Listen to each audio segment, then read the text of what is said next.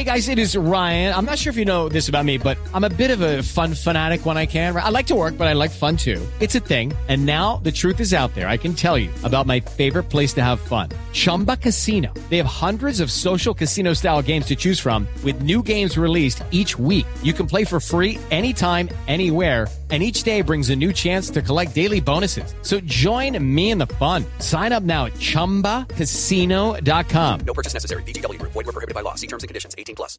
Hello, ladies and gentlemen, boys and girls, college football fans, and college sports fans across the nation and around the world. This is Tim May with the Tim May Podcast.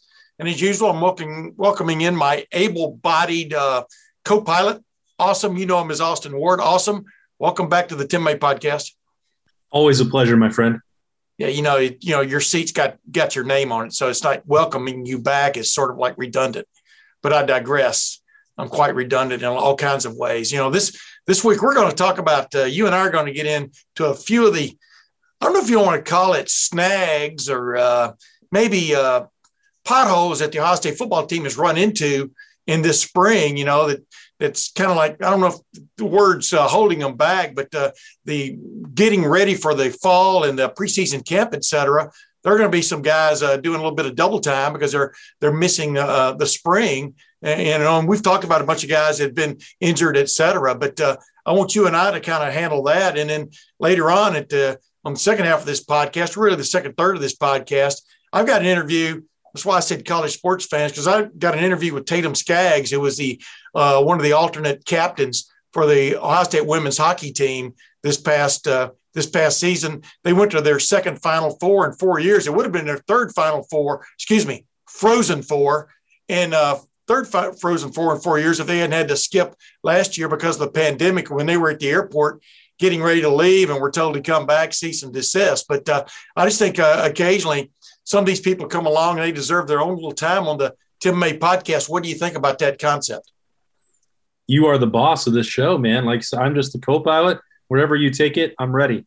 Yeah, but man, if I develop engine trouble or if I, drink too much coffee, et cetera, you may have to land this thing. So that's what I'm always concerned what your thinking is, but not really. If you follow my drift, it's called politically correct. But let's get into the Ohio State football situation.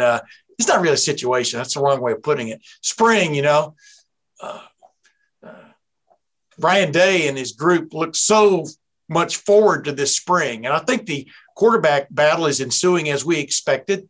The running back battle is ensuing as we expected. Offensive line, they're dealing with that Harry Miller, who may or may not be the starting center when all things break out, but everybody else is fairly healthy along those lines, receivers, et cetera. What I'm getting to is your concern coming out of the season last year, just like mine and like any Ohio State fans was that pass defense, which was really led up by Alabama, which finished number 122 in the nation.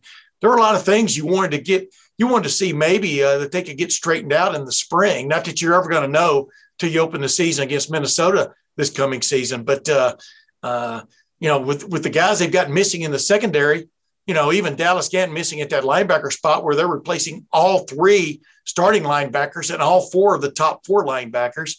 And then in the middle of the defensive line where, Haskell Garrett's sitting out the spring as he recovers from some type of like a touch-up surgery or whatever. And, some other guys are wanting to step up. I mean, that's a little bit of a concern that so many people are missing that they probably are going to be counting on in the fall. Isn't it awesome? Yeah. I mean, I don't think that going into spring, I wouldn't have thought that Ohio State would be a finished product in the secondary, just because we already knew that Cameron Brown would be out, that Court Williams would be limited. So I wouldn't say that any concerns would be alleviated there. And I don't think that I honestly was because of how much high-end talent they have at that position. So the new one for me is it was going to be a challenge to replace those four seniors that you talked about at linebacker. The fifth guy in production was Dallas Gantt. He's out. Another guy who was pushing as a second-year player, Mitchell Melton, he's out. It's going to be a long-term injury, as Ryan Day described it. Yeah. So that unit, that's thinner than I thought it would be at this point. It was always going to be inexperienced. Today, what you saw on Friday, what I saw on Monday, it was a lot of nickel packages for Ohio State, which tells you that they still feel better about the numbers they have in the secondary, and that, there's a little bit of concern. Get Taraji Mitchell and Cody Simon out there playing linebacker primarily. Then you're working in Craig Young as sort of that bullet guy. Ronnie Hickman is doing some of that stuff as well as they try and patchwork it together. Mm-hmm. So, when you're looking at the back seven as a whole, say, man, that's certainly not what Ohio State wants. Probably going to need to pluck somebody out of the transfer portal at linebacker to help alleviate some of these concerns with inexperience and proven veteran stuff. I think we all know who that top target would be. Mm-hmm. So I don't think up front I have any question about the Rushmen. I think that group is going to be just fine. I think what they have to work with Josh Proctor and Lathan Ransom at safety, once you get a healthy Cameron Brown, Sevyn Banks, starting with those two guys there at corner, everything I expect will be fine. When you go through a spring, you want to be as healthy as possible when you're trying to fix something like you said, number 122 in pass defense. This is a good time to get that work done. And there is a clear limitation on how much Kerry Combs and that defensive staff can do right now.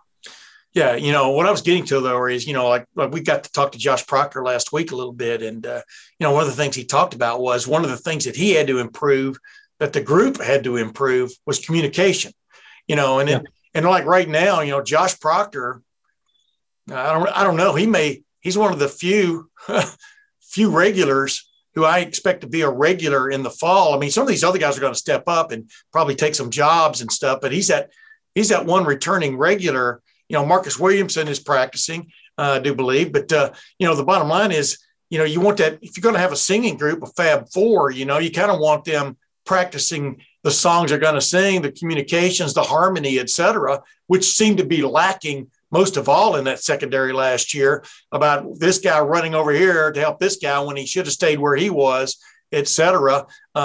That's what I'm talking about, is like, it's – if there was ever a group that needed some cohesion coming out of the spring, I think it would be that group. And they're not going to end up with that, obviously, because Sevyn Banks is having to miss the spring now, the rest of spring with an undisclosed injury. And as you talked about Cam Brown, who I think you and I both had penciled in competing for a starting job last year, and was coming on last year till he got hurt. He's not around. So I guess that would be my concern. And of course, linebacker wise, like you just pointed out. Yeah. And I guess it's an ideal world when you can get all of those guys all on the same page, all practicing at the same time and just have it out. But that's what I guess that's what I'm talking about more than anything else, is just kind of the breakdowns of who was covering whom when just were glaring last year at times. Well, and that's what you're not going to have in the spring. That if you're Ryan Day, obviously you would pick. It'd be ideal to have that true competition to settle a depth chart. A lot of springs you're not going to have that anyway. You don't go live that many times, but that's something that you add to the evaluation pile, and that doesn't exist to compare Sevyn Banks and Cameron Brown to what Ryan Watts is doing. I think what I saw from Ryan Watts from last year to this year physically, I've brought this up before to Berm.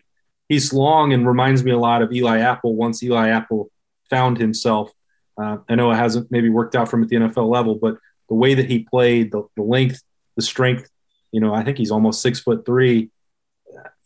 He's kind of like that ideal Kerry Combs corner. So, you don't get to compare him to Cameron Brown. You don't get to compare him to Sevyn Banks, but you can see that, he gets the benefit of those reps that those guys can't take. You were calling it double time duty. I mean, they don't have a lot of other corners. Part of the reason why you're seeing DeMario McCall getting an opportunity to try and help there, I don't think that he actually will when the season winds up, but they need healthy people to get through it. So for Ryan Watts or for Cameron Martinez, to name two guys who really have a great chance, they get a different way into this competition because those other two aren't there. Yeah. And if that winds up helping the depth, which it should, that's a big deal. If they really make a jump out of it, well, then you still have August to play with those pieces and see which five guys you want to rotate there at cornerback. Yeah, but you want to come out of spring, I just know, I'm just thinking what I would feel like if I was a coach, a head coach, a position coach.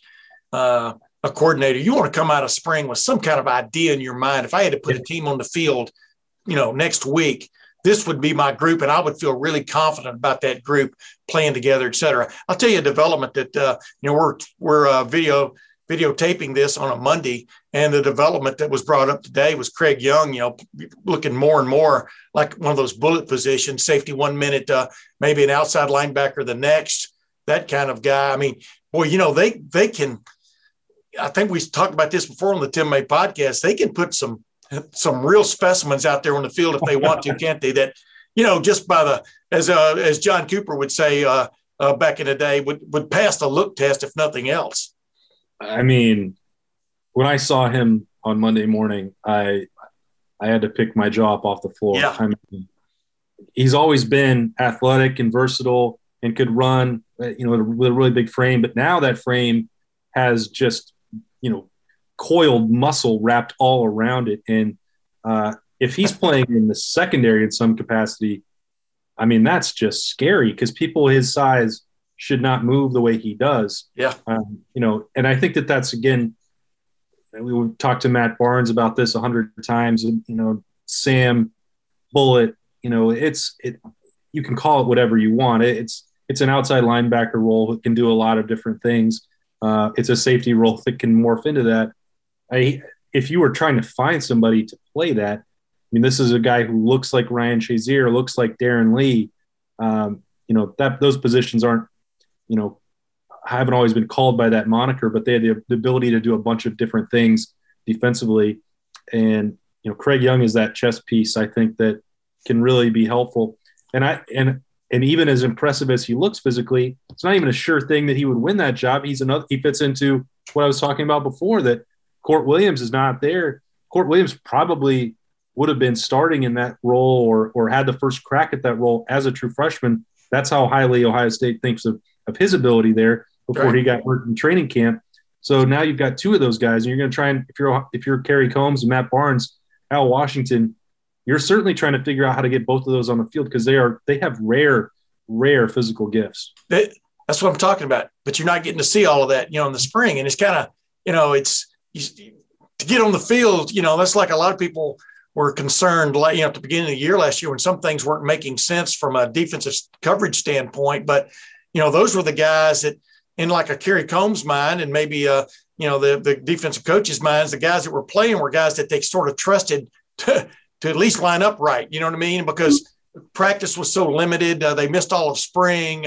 Everything was so disjointed. And then, of course, they had injuries, which added to that. And, that's what I'm talking about from a peace of mind standpoint as a coach. Let me ask you this. I'm not putting you on the spot, but if you had to put two corners on the field right now from the guys they've got, who would those two starting corners be in the Awesome Ward lineup? Or would you just kind of roll a bunch of guys through there? Just give me a couple of names that just, you would like to see maybe get a shot in the fall. Yeah, I think it'll be Ryan Watts. I think I've been higher on him maybe than others for a while. And so I didn't need maybe much encouragement, but what I saw from that 6 open viewing periods on Monday really pushed it forward for me. Wait a minute. You guys got to watch 6 periods? All right, go ahead. I told you on Friday, good things come to those who wait. You didn't want to be first. Yeah, I didn't. I just wanted to watch something, and I watched a lot of this. Yeah, it was great. I really wound up being. I wasn't counting on being right, but I was glad that I got a Christmas present. Yeah, you did. Anyway, that's beside the point. Ryan Watts, I think, is there, and I really believe that Cameron Martinez is starting to understand what it takes to play cornerback at this level. I think, if you're talking about an ideal role for him right now, it would be slot corner because he's not at a level that a Sevyn Banks or Cam Brown are. Too many Camerons that I'm throwing out here. But I think he would be in that mix because I think that Legend Cavazos still has not got fully healthy really since he's been here. Yeah. So I'm not sure that I would think he'd be ready to play in a starting role if there was a game on Saturday. Tyreek Johnson, he'd have to be a factor just because he's been around for so long. The light hasn't really ever connected for him, hasn't flipped on. He did intercept a deflected ball on Monday morning during one drill that they had, but we've seen this before, spring after spring. He hasn't made that leap to become the 5-star guy that he was once projected, but really almost because you're out of options at that point, he'd need to be out there in some capacity. I think the versatility for them really comes because now they're in a much more comfortable position at safety. I know that wasn't your question, but Lathan Ransom is doing some of that slot corner work. Maybe that means he could help if you had to shuffle some things around. I mean, he's really making that role his own. Ronnie Hickman is also someone who can do some of the bullet stuff. I saw that with them in nickel. He was out there playing a fairly prominent role at times. Bryson Shaw, they're suddenly in a pretty good, even without Marcus Hooker around, which I don't think he will ever be around again. They're really in a good spot with what they have at safety. Once you put Court Williams back in there, and if you have Craig Young running around. So that's going to help because really the problem last year was that they wound up being kind of forced to scramble at safety throughout the whole year. And that shouldn't happen this time. Yeah. I mean, yeah. And here's the thing, Marcus Williamson, if, we got to talk to him last week too. And the reason I didn't put him in there, Tim, he did appear to be limited on Monday morning. Yeah. And we did talk to him. You saw him last week, and we talked to him last week. That was why, like what I saw on that day. Gotcha. I just want to throw that in there. But his what you say is right. Yeah, but his resolve is obvious compared to even a year ago, and he knows, Father Time is knocking on his door from the standpoint of playing at Ohio State. Father Time and Kerry Combs. Are they the same guy? I'm not sure, but it's there's a guy that's got a wealth of experience. Some of it good, some of it really, not very good at all, and sometimes that all adds up and comes together for a guy finally. And and the dedication he's shown, I think, is opening a lot of people's eyes, like you said. But he's another one of those guys that's banged up, and But you just, as you were talking about that, this is like for football teams across the country, Clemson, Alabama, whatever, you're going through spring.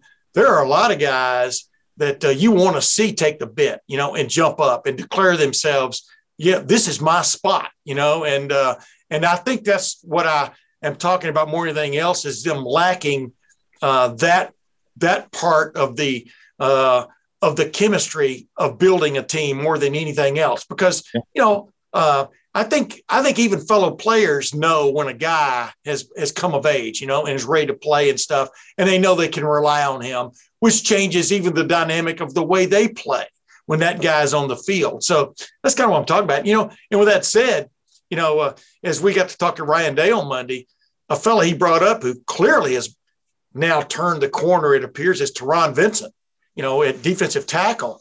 And oh my goodness, we all know about him being a former 5-star, et cetera, with oozing ability, but just been held back by this little injury and that little injury over time. With Haskell Garrett missing in there, and and obviously Tommy Togiai gone, Haskell Garrett's having to sit out the spring because of injury. But it's interesting that like a Teron Vincent is suddenly on the lips of Ryan Day, right? Yeah, and if you made a list of 3 or 4 or 5 Buckeyes who truly needed to emerge this spring, you would have to have included Teron Vincent up there. If not, take the quarterbacks out of it, he might have been number 1 guy that Ohio State needed most. Agreed. This spring. Just because of that pedigree that you talked about, you come from an NFL family. When you arrive as a 5-star, those expectations are up there. So that plus a position of need, Haskell Garrett's going to be fine. Ohio State expecting to have him back, for full summer workouts and all that soon. But, you're losing an NFL player in Tommy Togiai. You had 2 of them the year before that you lost on the interior. Very good players. So it's to reload there. It wasn't that smooth. They were extremely fortunate last year that Haskell Garrett not only survived and all that, but just elevated his game to where he was getting those All-American votes, because that was not a sure thing, because that hadn't happened to that point in his career. He had also had, nagging injuries and was learning the position and all that. He went through that process. So if Teron Vincent, and this is a big ask here, makes a similar jump to Haskell Garrett, well, okay, maybe loss of Tommy Togiai doesn't wind up being a huge deal. Yeah. Maybe maybe you have one of the best tandems of tackles again in the country. Who knows? There's a lot of work that has to be done, but Ryan Day is generally very reserved with the press conference and public comments about pointing to an individual. It's a bunch of guys. It's an open competition. We're rotating. To talk the way he did, unprompted, about Teron Vincent tells you something special is going on there potentially, and that could be very good news for Ohio State. So is Teron Vincent, is he in the running now for the Haskell Garrett Award, or is he in the running, or did Haskell Garrett win the Jay Sean Cornell Award? If you follow my drift. They just pass it on, yeah. Yeah, of guys that stepped up there in the middle just when you thought they were in trouble. Boom, you got a guy that comes on like, wow, okay, the light is shining bright suddenly. And in his approach to the game, his approach to playing, et cetera, and getting it done. And yeah, it's most refreshing, just like you said, to hear the name Teron Vincent coming out of Ryan Day's mouth as being possibly even a leader in that group, and he even mentioned Noah Potter, a guy that, defensive end wearing number 97, it's like putting a target on your back at Ohio State, but you got to give it up to him for that. But they've been even sliding him inside a little bit, probably a 3 technique. But the bottom line is, all of those guys, they're, like I said, spring is that time when you're mixing and matching and just trying to come up with some guys that'll just play, get after it and stuff. But goes back to my concern about this defense. If we're just kind of concentrating on the defense in this Tim May podcast edition, my concern, I think they're going to have 3-4 linebackers that can play in the final analysis. My concern is that secondary and whether, because they've got talent there. Agreed, right? Yeah. But, go ahead. Yeah, I think what you're getting at, and I can't argue at that point at all. We both agree that there's very talented players at all 3 of those units. Ohio State's got the makings of a very good defense, but it's probably going to be a point of frustration when they leave on April 17th that they didn't get to have a true competition for all those spots or a true evaluation. And they probably wanted to put aside a lot of this conversation about number 122 and the amount of points that they gave up against Alabama, or that the defense is an issue. They're not going to escape that. That's going to continue throughout the summer because we just don't know who's going to play all these roles. Right. But I'm like you. I've got my eye on Lathan Ransom. I mean, I've got my eye on. There's a guy that should play. Ronnie Hickman flashed last year. Then he got, I think, banged up right after he flashed. I mean, there's a guy who showed he was willing to stick his neck out and get in there, and get after it. And so those are the kind of guys that catch my eye. And like you said, Craig Young, if you go to a football practice, if you don't notice Craig Young, then, you need a new prescription. And it's not cowbell. It's new glasses. Those are just some guys. But, man, those corners, confidence is everything. When you saw some of those corners backing off last year, in certain situations where you probably would like to have seen them step up. Probably they were even asked to step up, but he knows what the guy finally in the fray knows what he is and isn't capable of at that very second in time. And sometimes you see guys play a little soft because they're not really confident in their ability. And you saw that a lot, I think, off and on last year, even with Shaun Wade, right? Yeah. And I was going to say, I don't think that, some people want to make conclusions about Kerry Combs and if that was the way he was choosing to call a defense. I think it was a part of this factor that we weren't even fully aware of at that point was Shaun Wade. That confidence in his ability was because of his health. Yeah. That he was dealing with issues. Sevyn Banks also was dealing with part of what he's missing with right now, I'm told, is a knee injury that he was playing through last year. So if both of those guys, they're your top corners, and you don't have that confidence yet in the other guys, which Legend Cavazos, I talked about him not being healthy. Yeah. Ryan Watts maybe not, having that full opportunity to learn. You still had to play Sevyn Banks and Shaun Wade, and they both weren't 100% healthy. Well, then you have to play more off coverage, or I don't even know what you do in the other option. Yeah. So a lot of that stuff, like they're still not fully healthy now. So we still look like your whole thing that you're saying here, like we don't know. Yeah, what it's going to look like, how much press man they're going to play, who's going to play that press man. Like they have to get fully healthy. They're still just not to that point, and they weren't last year. So that was another part of this where you knew the guys who were out on the unavailability list with the COVID issues or with long-term injuries like Cam Brown and Court Williams. That's the stuff that you knew was already a problem.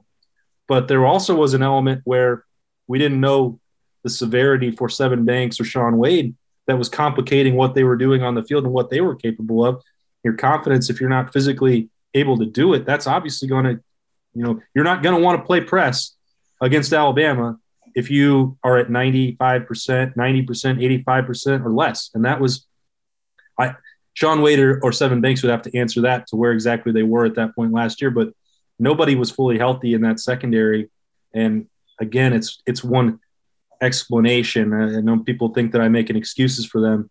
I'm just trying to put it in perspective for why that happened and why it might not this year.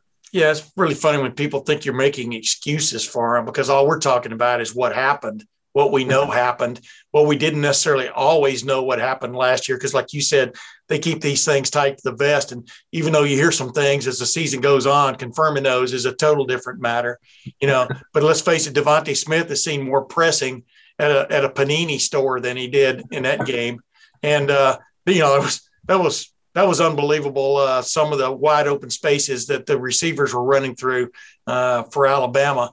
And like I always told you, though, I always thought Ohio State's shot in that game. The reason I picked them was I really liked the way the offense was playing coming out of that Clemson game, and just, point for point, man, like tennis, take them to the fifth set, and then whatever you call that afterwards, the overtime. What do they call that overtime in tennis? I can't remember. It's just the tiebreaker, right? Yeah. Oh, we're talking about pointing. Yeah. Okay. Yeah. I don't know. Obviously, we don't cover a lot of tennis on this podcast. I know. You know what? We don't cover a lot of women's hockey on this podcast either. That's a good segue. Thank you very much there.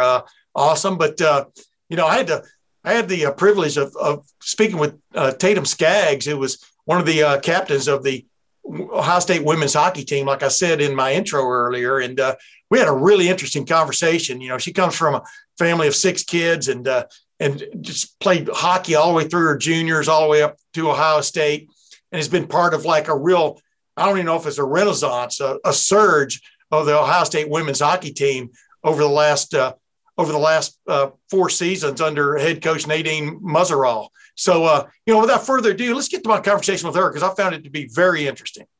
As I promised you, ladies and gentlemen, I wanted to start a little different segment on the Tim May podcast from time to time. I want to recognize some people who deserve recognition, who for basically a college career well done. And I'm starting with Tatum Skaggs. By the way, are you kin to Boz Skaggs or Ricky Skaggs, Tatum? I wish I could say I'm related, but our Skaggs family is kind of just our own, and we're not related to anyone famous. I got you. But, ladies and gentlemen, if you're paying attention at all, Tatum Skaggs was a primary mover and shaker on the Ohio State women's hockey team the last 4 years. They've played, of course, in 2 Final Fours over those 4 years. Basically great achievement. She's leaving Ohio State. And this was her senior season this past year. They got beaten the Frozen Four. But as the old saying goes, to get beaten the Frozen Four, you got to get to the Frozen Four. Isn't that right, Tatum? That's how you get there, yeah. But she's leaving as the number 4 all-time goal scorer in Ohio State history. I think it was 65, if my numbers are right. My math sometimes is a little shaky. But number one, congratulations on a college career well done, Tatum, and welcome to the Tim May podcast. Thank you so much. I'm excited. Hey, just tell me what everybody knows. We chronicled all through the last 12 months on my podcast and wrote stories, and everybody else knows about the Ohio State football team and the challenges it faced, basically the last 12 months. It's still ongoing to a certain extent, but, kind of like left in the shadows a little bit were teams like yours that still managed to have a season, still managed to have an outstanding season. And I'm just looking, as you look back on it, what kind of a challenge was it? I was talking with a Ohio State football player a couple of weeks ago who got done playing football, and now it looks like it got over just like that. But while you were going through it, it had to be quite the grind a little bit. I was just saying, what kind of challenge did you guys face on that women's hockey team? Yeah, like you said, it's kind of been a grueling last 12 months, and especially as an athlete in college. you kind of dream of this experience. You only get 4 years and you try to make the most of every year. And so last year, I remember we just came off of a high of winning the WCHA championship for our league. And we had a lot of momentum and speed and just, that grit and relentlessness to go into the NCAA Final 8 tournament. And we were at the airport ready to take off to play Minnesota. And at that point in time, we got a call from our AD that we got to grab our bags and come back to the rink. There's just a lot going on right now. They didn't want to ship us off to Minnesota quite yet with obviously March Madness being canceled and so on and so forth. And so I just think over the last 12 months, the challenges have been continuing to work as hard as you can and put that work in hopes for a season. Yeah. So all summer, all of us were training hard every single day, hitting the weight room, trying to find ice and make the most out of what we could with our resources in a pandemic. But you just always had to keep in mind that when we get the green light, that there's a season, we're going to be hitting the ice hard and we're going to be flying and our opponents aren't going to know what hit them. So that was like the mental challenge, I'd say, that I think all athletes took on these last 12 months. And I just I'm just so incredibly grateful for Ohio State and obviously giving us the season and being my senior season. It was so special still. And so I think that, and I think all the other athletes that put the same work and time in to make that season happen. Yeah, I was going to say, y'all would have played in three Frozen Fours out of 4 during your career. And that's amazing when you think back on it now, isn't it? Yeah. I mean, to think back, we just had our banquet the other day, and to look back to see where the program was to where it is now is we hit our record ranking in our program all year, and that was number 2. Yeah. If someone 7 years ago would have told me that Ohio State was going to be number 2, I probably would have laughed and been like, what? But so just to watch this program grow and just see players all over the world calling our coach being, I want to be a Buckeye. Like that hasn't happened before. And so it's amazing to see just where the program's gone, and hopefully that we continue to just be a powerhouse in women's hockey. Yeah. And that's Coach Nadine Muzeral. Am I getting close to pronouncing that correctly? Yeah. Coach Muzeral. Yep. Coach Muzeral. Just call her coach, right? But the bottom line, what is it that she has brought that's special in your opinion? Because you've grown up playing hockey. You played in the Chicago Mission team as an under 19 or U19 team and stuff, and had some great success with that team and stuff. But Coach Muzeral, what has she brought that you think has brought you this team to the elite level? Yeah. So. Coach Muzz, to start off, is someone incredibly special. She's very special to me and someone that I will hold near and dear to my heart forever. She is a loyal person. She is someone who I would go to war with every single day. Something that she's brought to the table is a new sense of accountability. She holds us accountable for our actions on and off the ice, the people we are on and off the ice. And she's built a culture that we as players have bought into. And it's kind of like, if you're going to be here, you're going to put in 120%. Yeah. And so the culture that she's brought, we have 4 pillars that we stand by. And that is just something that I think has changed us as players. We take those 4 pillars and we internalize them and take it how we want. And that's how we play for each other. We play for our coaching staff. We play for the people before us. We play for the little girls that are, generations to come. And so I just think Coach Muzz has brought in so much love and determination to get this program on the map. And that's exactly what she did. Hey, give us an example of what are the 4 pillars? What are they? Can you let us know? Yeah. So our 4 pillars is relentless, grateful, sacrifice, and choices. So those 4 kind of for us, relentless, be relentless on the puck, forecheck, your legs may hurt, but, mentally be strong and go get that puck, play sound defense. Sacrifice, as D1 athletes, like to get here, you've had to sacrifice. And so that's kind of like the sense of you're going to give up your Friday, Saturday nights in college because you're going to be playing. And when we have off, you're going to be home. You're not, going out.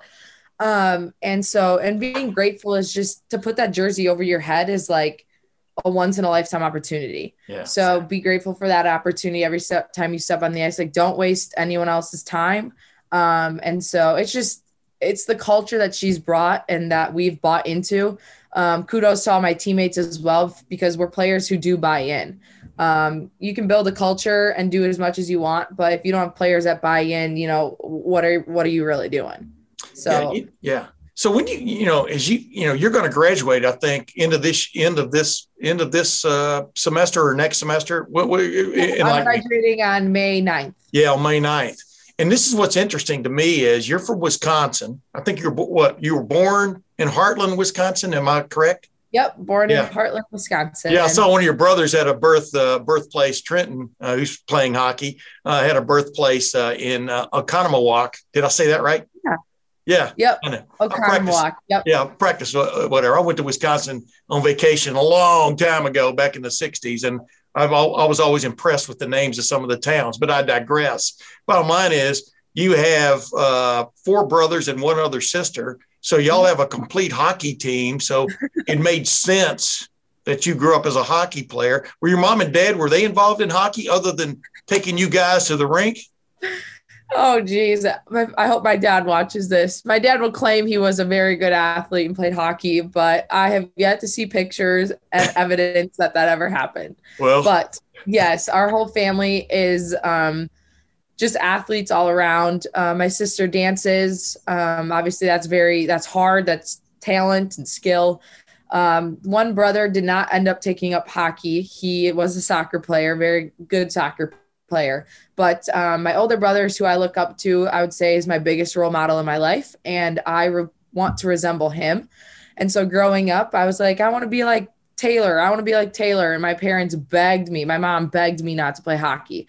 She was like, I will go take you to the store and shop. I'll get you 2 outfits if you just don't play hockey. And I was like, no, Mom, I want to play. Yeah. And so she's like, all right, I'll let you try and hopefully you don't like it.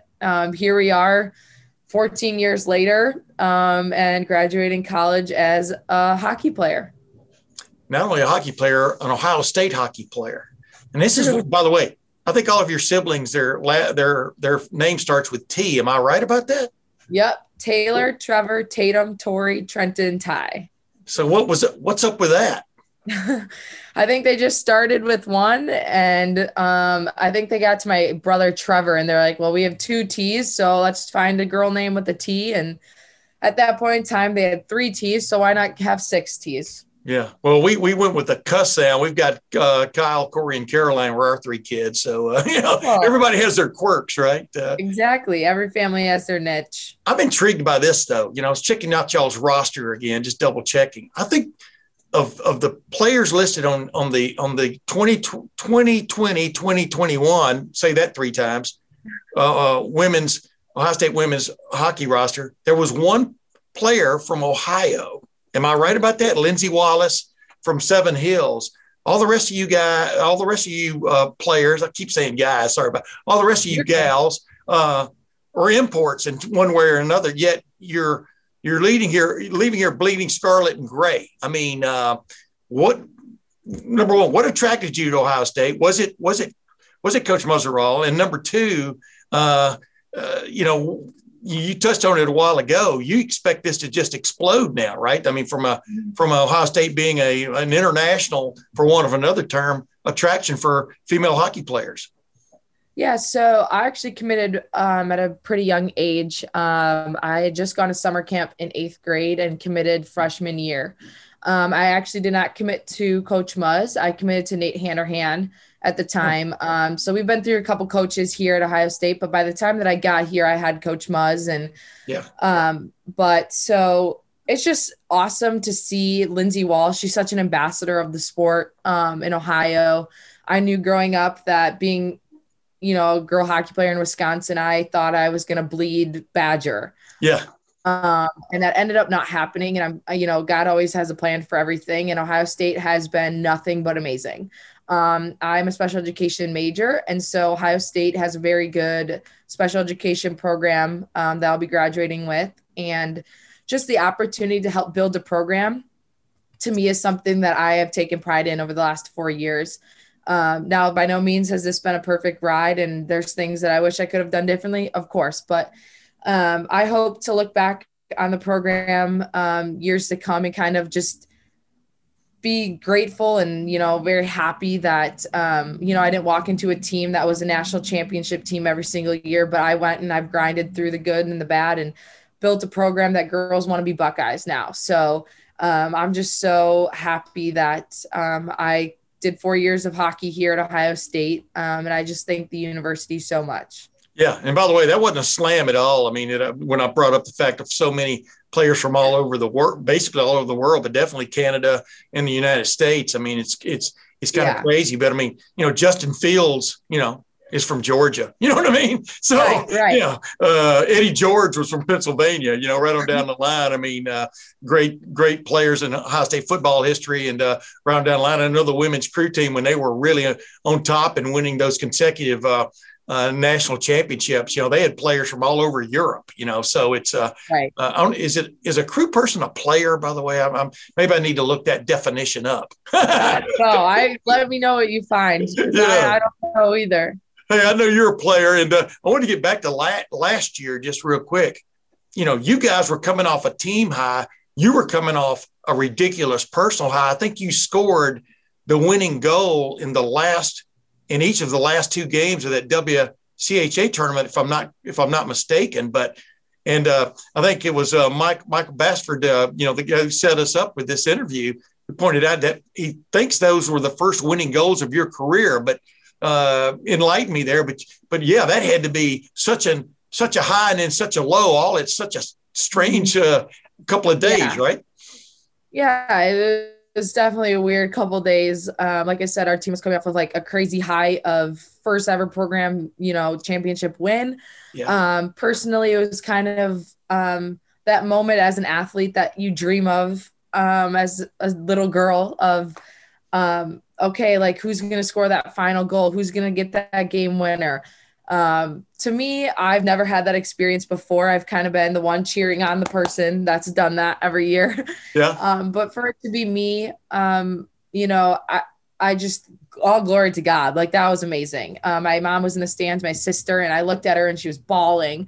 My mom was. And so emotions were high, but yeah, like you said, it was a low 4 days later. Yeah. It was a low that I never thought I'd experience. And my heart goes out to the seniors that year because fun stat is 14 out of the last 17 championships. Coach Muzz was just telling us 14 out of the last 17, who's ever won the WCHA has gone on to win the national championship. And so there'll always be a little thing in the back of my mind that says last year was our year and we would have won Natty Champs. But unfortunately, that's not how it played out. And but we had a season this year and that's all I'm happy about. Yeah. I was going to say, you can't, if you could make chemistry on a team and put all the pieces together that it takes to make a championship team, you need to move to Las Vegas and start, bottling that and then going on those inspirations, because you never know when a team is going to come together, what's going to be the catalyst, et cetera. And like you said, you grew up in Wisconsin. Is it bittersweet that,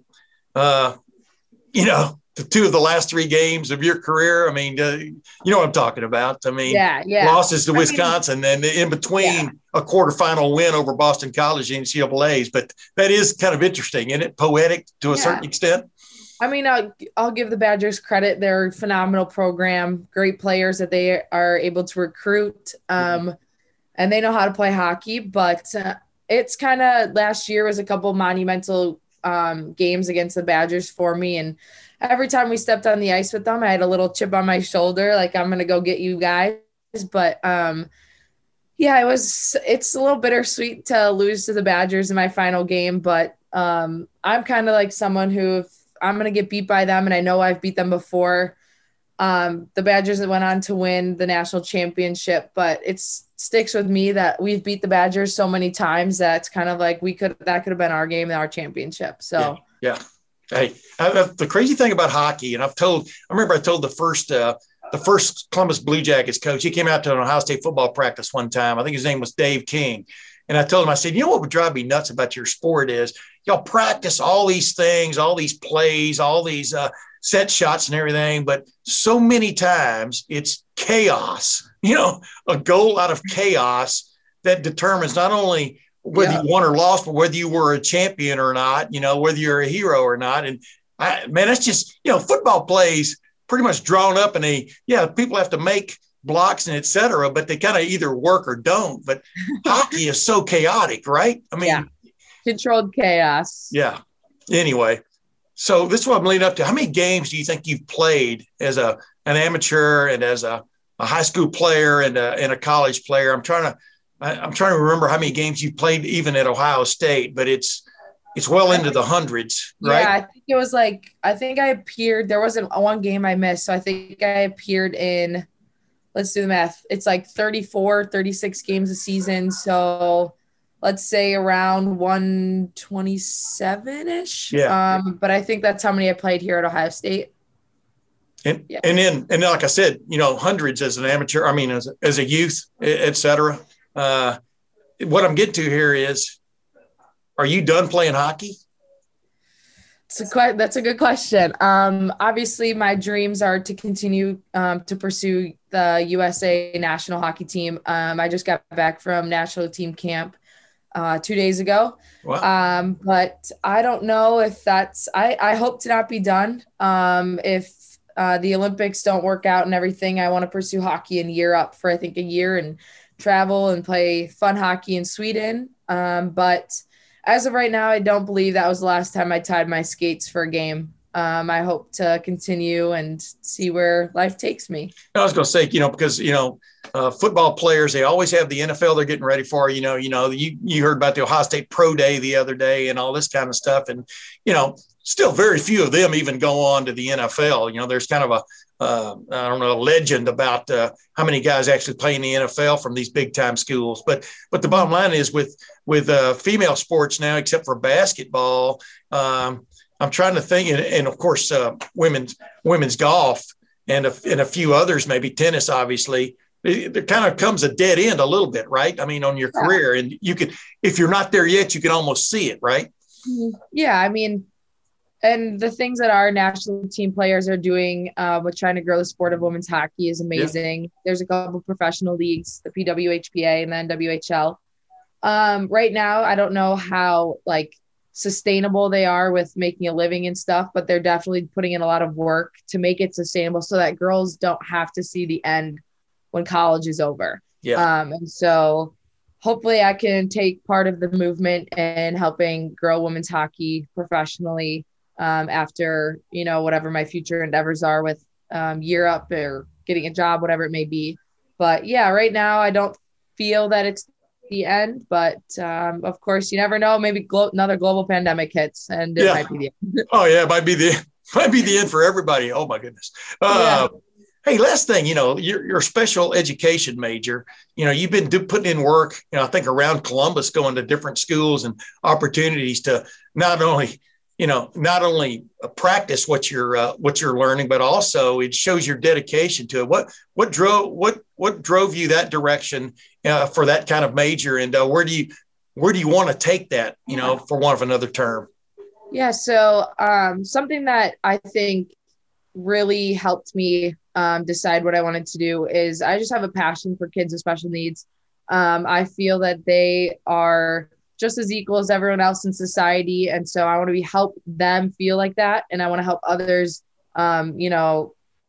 give people the chance. So I babysit two boys back at home that are very near and dear to my heart, Max and Marvin. They're two boys who are adopted from Guatemala, and they both have special needs. And so they are just the life of the party. They bring me so much joy and smile and laughter that they kind of were the biggest impact on just showing me that that's my passion. And right now I don't know what I want to do with it quite yet. Work in a school or do home services or, work for an organization. I'm not quite sure, but there's a need for those people right now. And so I just hope to get into the field because I know I'll absolutely love it. Yeah. Yeah. Tatum, you meet people and, you can see right away people who have passion, not only for what their sport, but for their life and stuff. And it's been a real pleasure to meet someone with your kind of passion for all kinds of things. And I wish you nothing but the best. And man, I really appreciate you coming on the Tim May podcast. Thank you so much. It was so much fun getting to know you. And it's been an awesome year. And I'm glad that you're able to expand your podcast to some female hockey players. Well, I've been getting a little bit of heat at home here. My wife was a high jump champion at Ohio State back in the mid to late 70s, and she was on, believe it or not, she was on scholarship way back when, and that was when they first started it. And she had about up to here with football players back then from the standpoint of what they were getting in, as opposed to what the female athletes were getting on scholarship. Yeah. But hey, name, image, and likeness is right around the corner. I think you would have made a fortune in that if they'd just gotten off their rear ends and passed that. What do you think?